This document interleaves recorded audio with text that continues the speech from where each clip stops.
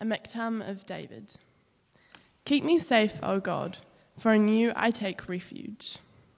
I said to the Lord, you are my Lord. Apart from you, I have no good thing. As for the saints who are in the land, they are the glorious ones, in whom is all my delight. The sorrows of those will increase who run after other gods. I will not pour out their libations of blood or take up their names on my lips. Lord, you have assigned me my portion and my cup. You have made my lot secure. The boundary lines have fallen for me in pleasant places. Surely I have a delightful inheritance. I will praise the Lord who counsels me. Even at night my heart instructs me. I have set the Lord always before me. Because he is at my right hand, I will not be shaken. Therefore my heart is glad and my tongue rejoices. My body also will rest secure, because you will not abandon me to the grave, nor will you let your Holy One see decay. You have made known to me the path of life. You will fill me with joy in your presence, with eternal pleasures at your right hand. This is the word of the Lord. Let's pray together. Father, we long to do what we've just sung with our whole being, our whole soul, all of our heart and all of our mind to worship you, not just in song, but in all of our life. And so, Father, we pray now, speak to each one of us, give us ears to hear and hearts to listen and then obey. For Jesus' sake we ask. Amen. Do you take a seat?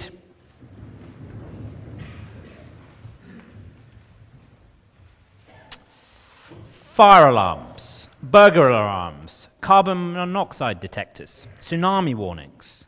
We invest a huge amount of money, a huge amount of time in things to keep us safe. Doctors, insurance, seat belts, warnings on hot coffee that hot coffee is hot. We want to be safe. Well, this is the last of our summer psalms for the year, and it begins with a prayer of King David. Please keep me safe. It's a wonderful, powerful prayer of a believer as they commit their life into the hands of their God. And the one who does this, the one who makes God their refuge, enjoys a tremendous security. It's a security that every human being longs for. Every piece of protection that we raise around ourselves attests to that, from inoculations to insurance, from savings to safety lights, armed alarm doors to armed services. All of it witnesses to this deep yearning for security that ultimately is only found in the Lord God, in his refuge. Well, this protection of the Lord, this safety in his care, safety in the fullest sense of the word, is the right and privilege of the believer in Jesus Christ. It's a right and privilege of every believer in Jesus Christ, but it's a right and privilege we often don't enjoy the fruits of. And I pray as we look at this psalm this morning, the Lord will convince us of just how deeply secure we are in Christ, and as a result, that like David, we will enjoy the fruits of that in our life now. Let me just tell you how this psalm works. In verse 1, we've got David's plea, his prayer, keep me safe. And then in verses 2 to 8, we have a beautiful picture of the life of one who's taken refuge in God, of the believer, if you like. And I want us to see that this is a picture of the beautiful life taking refuge, not of the things we need to do to take refuge. Do you see the difference? This is not things we need to do to try and find refuge in God. No, this is the life of the one who knows they're secure and lives out those blessings, lives in the light of it. And I want us to see how wonderful it is. And then in the third section, 9 to 11, we have the promise given to the one sheltering the Lord. I will not abandon you to the grave. It's the promise of the resurrection, that our ultimate destiny is absolutely secure. And really, this is the foundation of the whole psalm. Because our ultimate destiny is secure, David can say the rest of it. Well, let's look first at this plea. Verse 1. Keep me safe, O God, for in you I take refuge. The for here is very important. Keep me safe because I take refuge in you. Refuge is, I'm told, a covenantal term. And in the ancient Near East, when a king was making a covenant, he would come to people and he'd say, look, I'll be your king and I'll do certain things for you and you must serve me. I'll be your king, I'll protect you, I'll bless you, but you must serve me. You can only have me as your king. And that's how the covenant works with God. I will be your God. You will be my people. You will serve me, and I will protect you and bless you with all the power in my armory. And so do you see what David's saying? He's not saying keep me safe because I'm a nice guy. He's not saying keep me safe because somehow I deserve it. No, he's saying I am one of your covenant servants. You've promised to protect me. So do as you've promised to do. We've no idea when this psalm was written. It could have been when David was fleeing from Saul in a moment of dark need, fleeing for his life. It could just have been as he's in the palace amidst the hurly-burly of life. But life in this world is unpredictable, isn't it? And David knows if he's to be secure, the Lord must protect him. And so he prays, keep me safe. Well, whatever our situation, it's a sensible prayer, isn't it? It's a wonderful prayer because the one who prays it shifts ultimate responsibility for keeping themselves safe from themselves to the great God. Now, this isn't fatalism. I had a friend who was going to Africa, and the doctors told him he needed certain injections, but he didn't want to get them. And so he said what I think he thought was quite pious. He said, if the Lord wants me to get sick, I'll get sick, and if not, he'll look after me. Now, that sounds kind of spiritual, doesn't it? It's actually very stupid. Because God uses means. It's right that we take insurance and use doctors and have vaccinations. It's right that we lock our doors at night. God has given us those means. But when we use the means that God has given us wisely, and then we cast ourselves upon him in this prayer, we know that ultimately he's responsible for our safety. We are totally secure. Now, of course, that doesn't mean that bad things don't happen to us. All of us live in this fallen and decaying world. All of us will get sick. We know that painfully this week. Death still touches us. But if we've rolled our security on God, if we've taken refuge in him, the creator of the whole universe has got our back. Well, that's David's plea. And then see how life can be for one who takes refuge in God. Verses 2 to 8 is this picture of a man or woman living in the shelter of the Lord's care. Verse 2, I said to the Lord, notice Lord in capital letters, the personal covenant God. I said to my covenant God, you are my Lord, my master. I will serve you alone. Then he says something so profound, it's easy to miss. Apart from you, I have no good thing. Apart from you, I have no good thing. We know in the New Testament that the Lord's brother, James, wrote, every good and perfect gift is from above, coming down from the Father. And you see, this doesn't mean we just do religion on Sundays, and then the rest of the week we enjoy the good that we've kind of generated by our own efforts. No, everything we have is from God. If you have some good thing, it is from God, whatever day it came. There's no odd secular sacred divide here. But it goes further than that. If somehow I could enjoy something apart from God, it would cease to be good. I have a picture in my house of a Puritan called Obadiah Sedgwick, and underneath it's a little inscription of some words he wrote. And he says this, no good man, in the context, no believer, no believing man or woman, ever lacked anything that was good for him. I may lack a thing which is good, but not which is good for me. It's an extraordinary thing to say, isn't it? No good man ever lacked anything that was good for him. I may lack a thing which is good, but not which is good for me. If I could somehow have that thing that is good, secretly it would cease to be good apart from God. A Porsche is a good thing, but I take it by the fact I drive a battered up old Suzuki that a Porsche is not good for me. Maybe one day it will. I'll keep praying. But do we see the things, there are good things, many, many, many good things. But if the Lord has not given them to us, they are not good for us. And you see what that means? It's a wonderfully profound truth in a consumeristic society like our own. If I am taking refuge in God, I don't need to keep looking over my shoulder and wondering what blessings I might be missing. I have nothing good apart from God. There is no good thing apart from him. It's a wonderful truth to meditate and mull on. Well, we see verse 3, this impacts David's values. As for the saints, that is the believers who are in the land, they are the glorious ones, in whom is all my delight. William Temple, an Archbishop of Canterbury, said, the world is like a shop in which somebody has switched around all the price tags. And that's true of people as well as things. All the things that should be cheap are expensive, and all the things that are expensive are worth nothing. Think of the ones we glorify in, who the world glories in. The rich, the famous, the celebrities.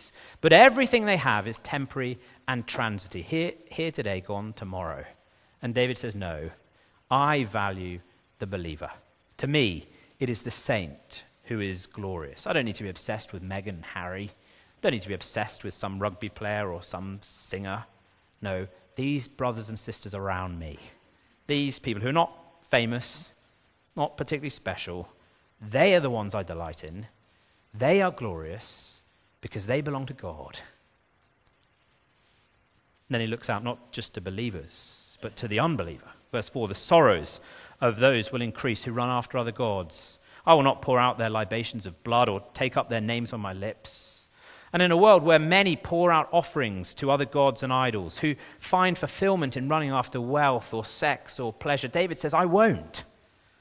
He doesn't say it because he mustn't. It's not, I'd really like to do this, but some rule book says I can't. No, I won't, because it's not good for me.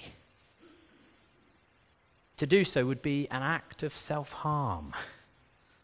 And David says those who chase these things increase their sorrows. Maybe not immediately, but ultimately.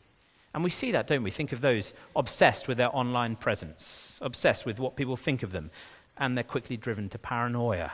Think of the person obsessed with building the perfect home, and they read Good Magazine or they read Homestyle, and instead of it being a pleasurable thing to do, they're left empty and anxious because the homes in there are better than theirs. David says they just heap up their sufferings, their sorrows. To run after these gods is an act of self-harm. I will not do it. I don't need to do it because I'm safe in God. And then he says verses 5 and 6. The Lord has given him his blessings, and the Lord is his blessing. Lord, you have assigned me my portion and my cup. You have made my lot secure. The boundary lines have fallen for me in pleasant places. Surely I have a delightful inheritance. Verse 5 is probably better translated, Lord, you alone are my portion and my cup. But both are true. The Lord's given him his life, as well as the Lord being the chief goal of his life. And that image of lots and inheritances is, as you may well know, an image from the entry into the promised land, where the people of Israel were given the land by lot. All the tribes and families were allotted, casted a lot to find out where they'd live, with the exception of the Levites, because the tribe of Levi was to be a people who God was their inheritance. They're a model to Israel, that God is ultimately Israel's inheritance. And David says, that is the way it is for me. Ultimately, you, God, are my inheritance.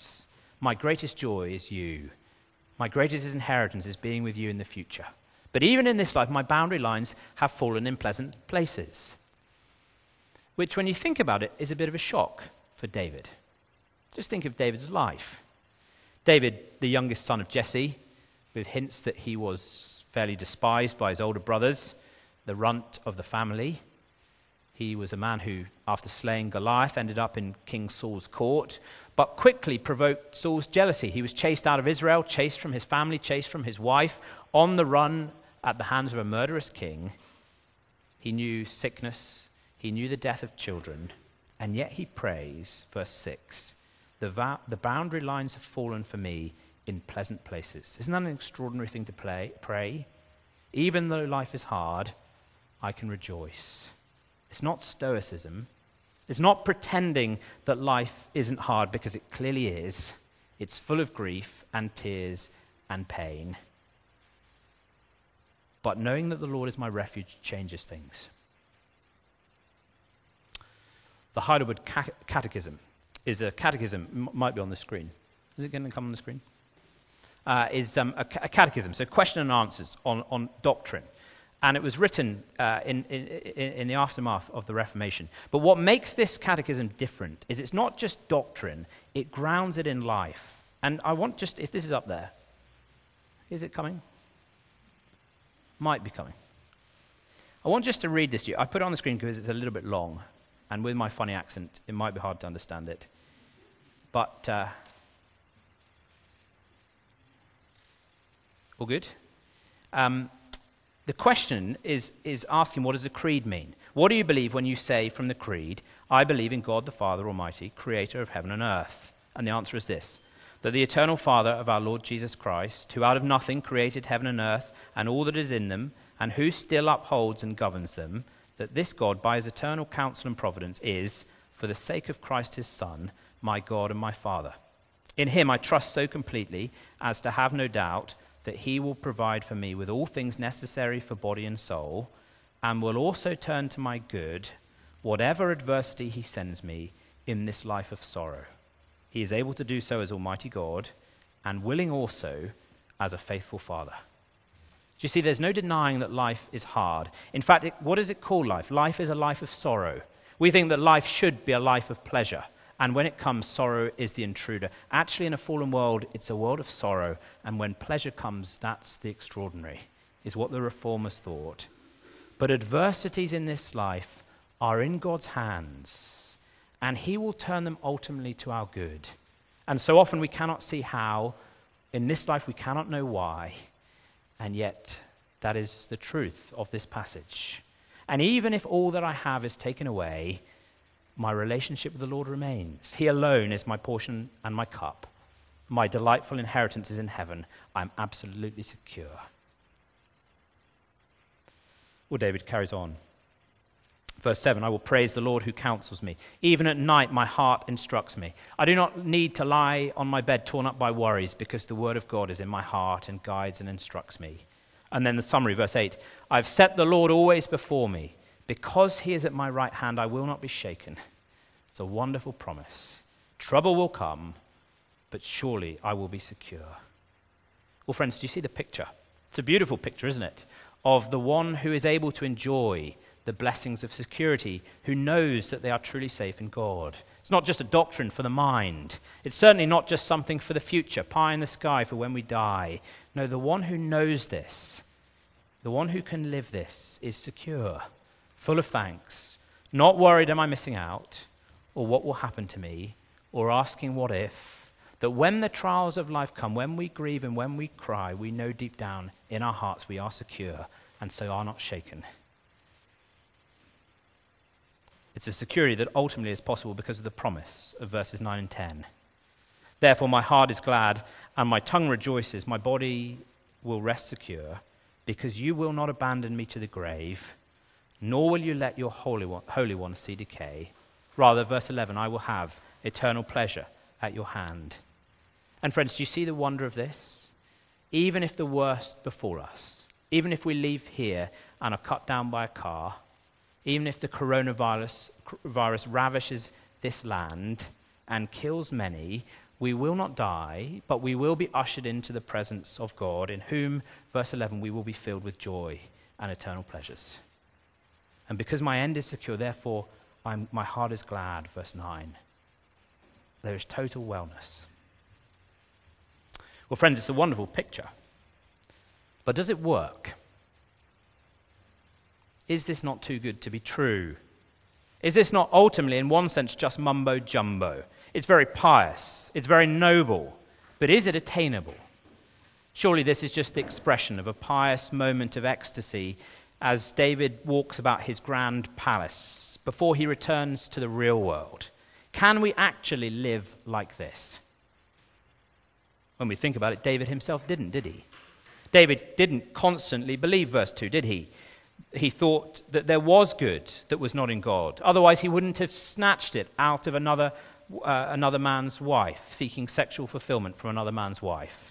David couldn't accept that his boundary lines had fallen in good places. Otherwise, he wouldn't have sought to change them by murdering a man. Surely, that was what David was doing. Verse 4, running after other gods, pursuing pleasure, pouring out blood to protect his name. And it harmed him. He was rotten with guilt. Uriah was dead. his own child died. And ultimately, isn't verse 9 a testimony to David's failure? David did die. David's body did see decay. So Psalm 16, isn't it just a nice idea? But really it's something to be filed away in the drawer-marked dreams. Maybe we'll read it in a moment when we need some solace, but it doesn't really work. We can't really pray this, much less live it. Or can we? Well, the answer is no and yes. In ourselves, we can't pray this. We're kidding ourselves if we think we can just take these words on our lips. But these words wonderfully point beyond us, beyond David, to Jesus, to the Holy One who did seek refuge in God consistently like this. And in him, in Jesus, we can pray like this. In Jesus, we can take refuge in God like this. There are many ways that Jesus does this. Just think of a couple. Jesus knew, verse 2, that there is no good apart from in God. Think of the time when the devil came to him and he took him to the top of the Temple Mount and he showed him every kingdom, all the kingdoms of the world, and he said, look at these. They can be yours if only you'll bow down and worship me. And Jesus said, no, be gone, for he knew there was no good apart from God. Or think it was Jesus who honored the saints in the land. A rich Pharisee comes to him.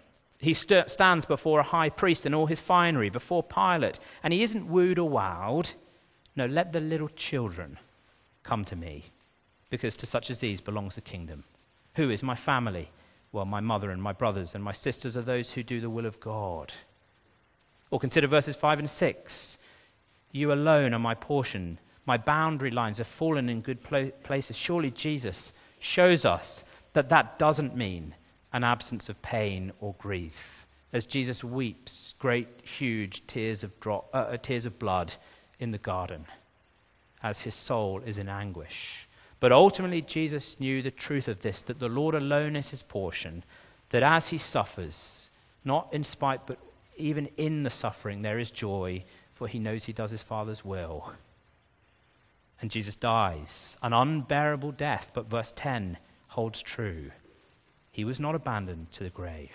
His body did not decay because God raised him. That's the point that the Apostle Peter make in Acts. In Acts 13, Paul quotes these words of verse 10 and says, David's body is decaying. It's long gone, but David points to Jesus. Listen to what he says. He quotes verse 10, you will not let your Holy One see decay. Now when David had served God's purpose in his own generation, he fell asleep. He was buried with his ancestors and his body decayed. But the one whom God raised from the dead did not see decay. Therefore, my friends, as he addresses a crowd, I want you to know that through Jesus, the forgiveness of sins is proclaimed to you. Through him, everyone who believes is set free from every sin. And friends, wonderfully, if we trust in Jesus, every sin is wiped away. But more than that, through faith, through the power of the Holy Spirit, we are united to Christ. And as Paul says in Romans 6, if we have been united with him in a death like his, we will also certainly be united with him in a resurrection like his.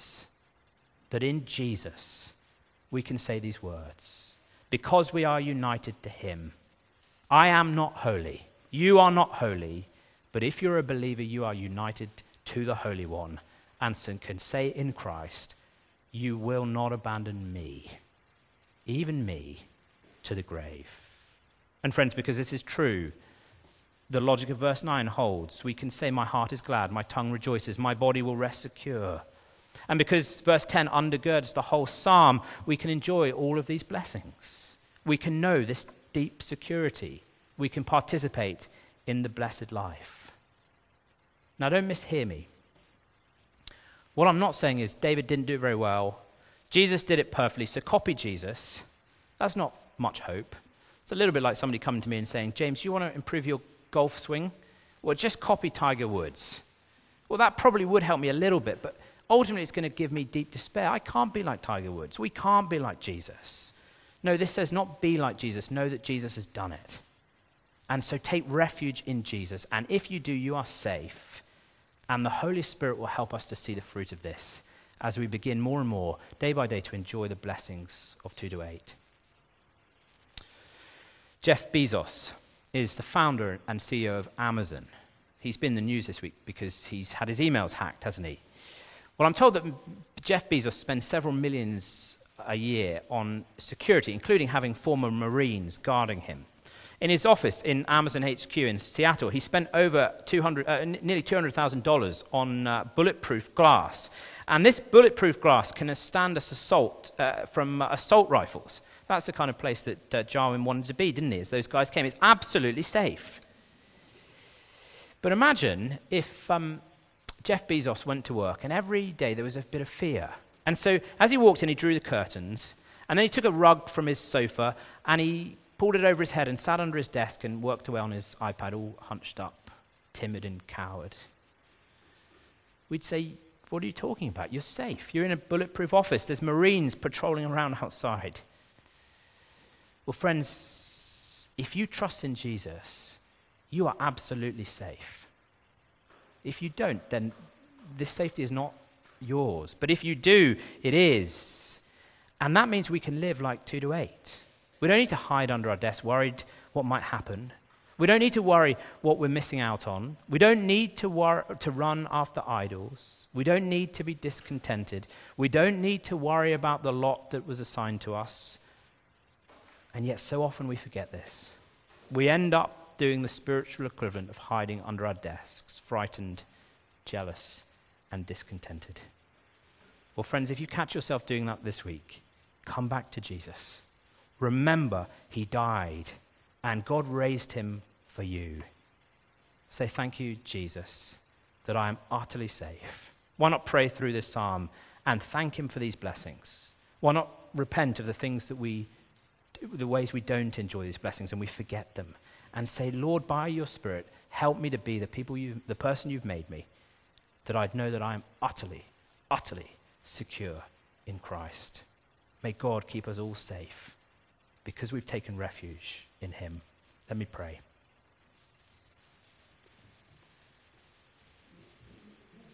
Father, I pray that we would all know this security.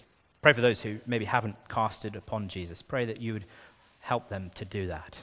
But for those of us who have sheltered in Jesus, help us to know the wonderful truth of these things. And we pray that we wouldn't be living cowered under a desk, but that even in the midst of grief and suffering and hardship, we would know that we are secure. We pray that all would be changed, because we know that you will not abandon us to the grave, because you did not abandon Jesus. In his name we pray. Amen.